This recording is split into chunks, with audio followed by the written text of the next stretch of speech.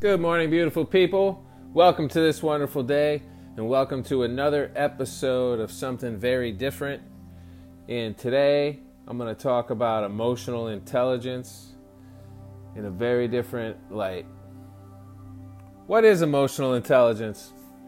In my opinion, emotional intelligence has been labeling the wrong essence. Emotional intelligence has been misunderstood.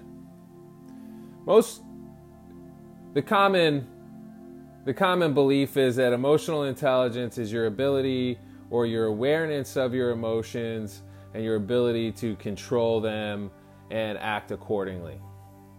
In my opinion, if you break down the two words, emotional and intelligence, let's talk about what each labels. What is the essence of each word?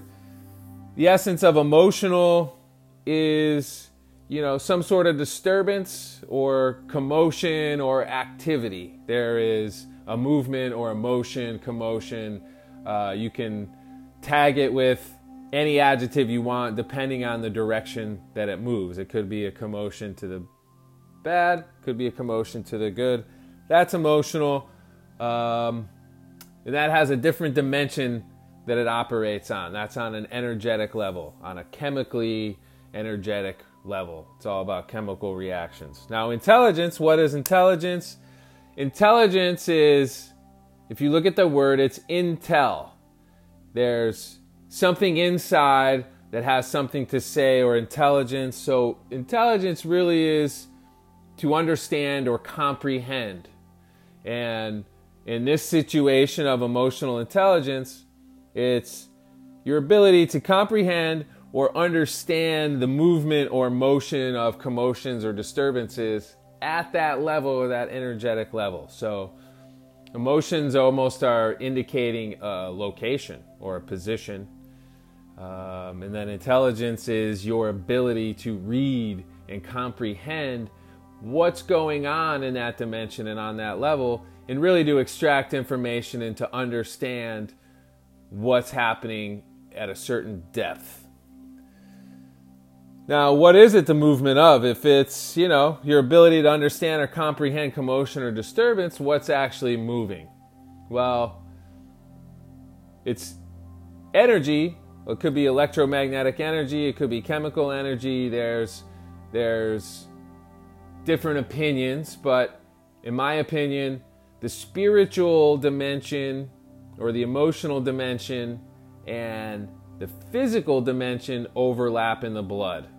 And this is where hormones and neurotransmitters are dumped after they're created to then travel around the rest of the body and have the desired effect on the rest of the body and get you to move or react to a certain situation based on your emotional intelligence. Your ability to decipher what's happening at an emotional level then will trigger the proper hormones or neurotransmitters to get you to move or act in the most efficient or precise way.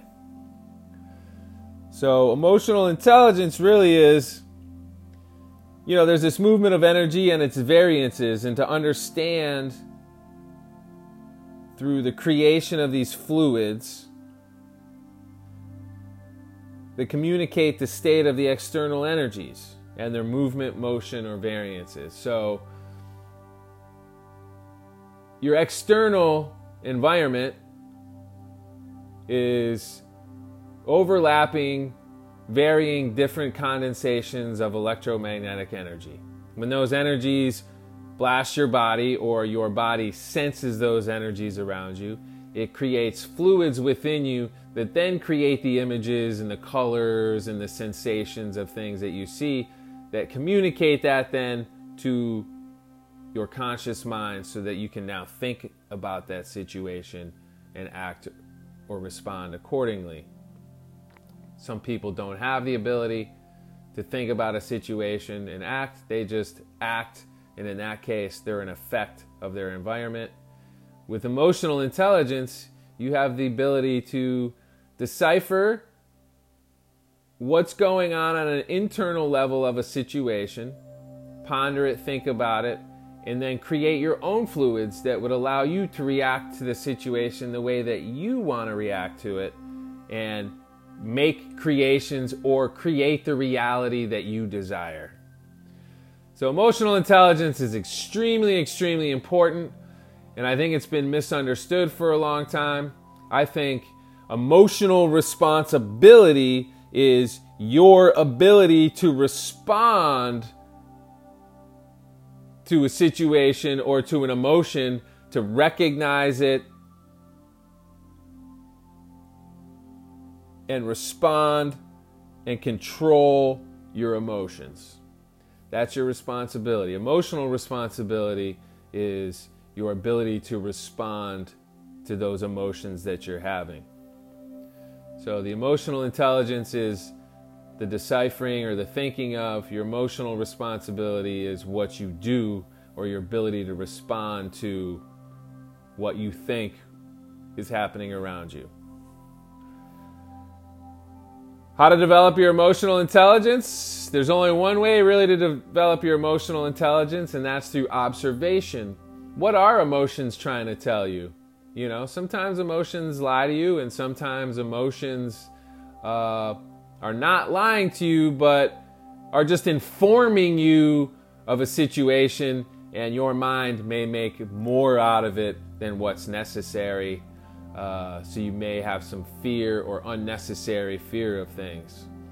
So one way to build confidence is to have a higher level of emotional intelligence, which then strengthens your ability to react to your environment, which then gives you confidence for you to encounter any situation in life and be able to respond accordingly. And you don't have fear of outcomes.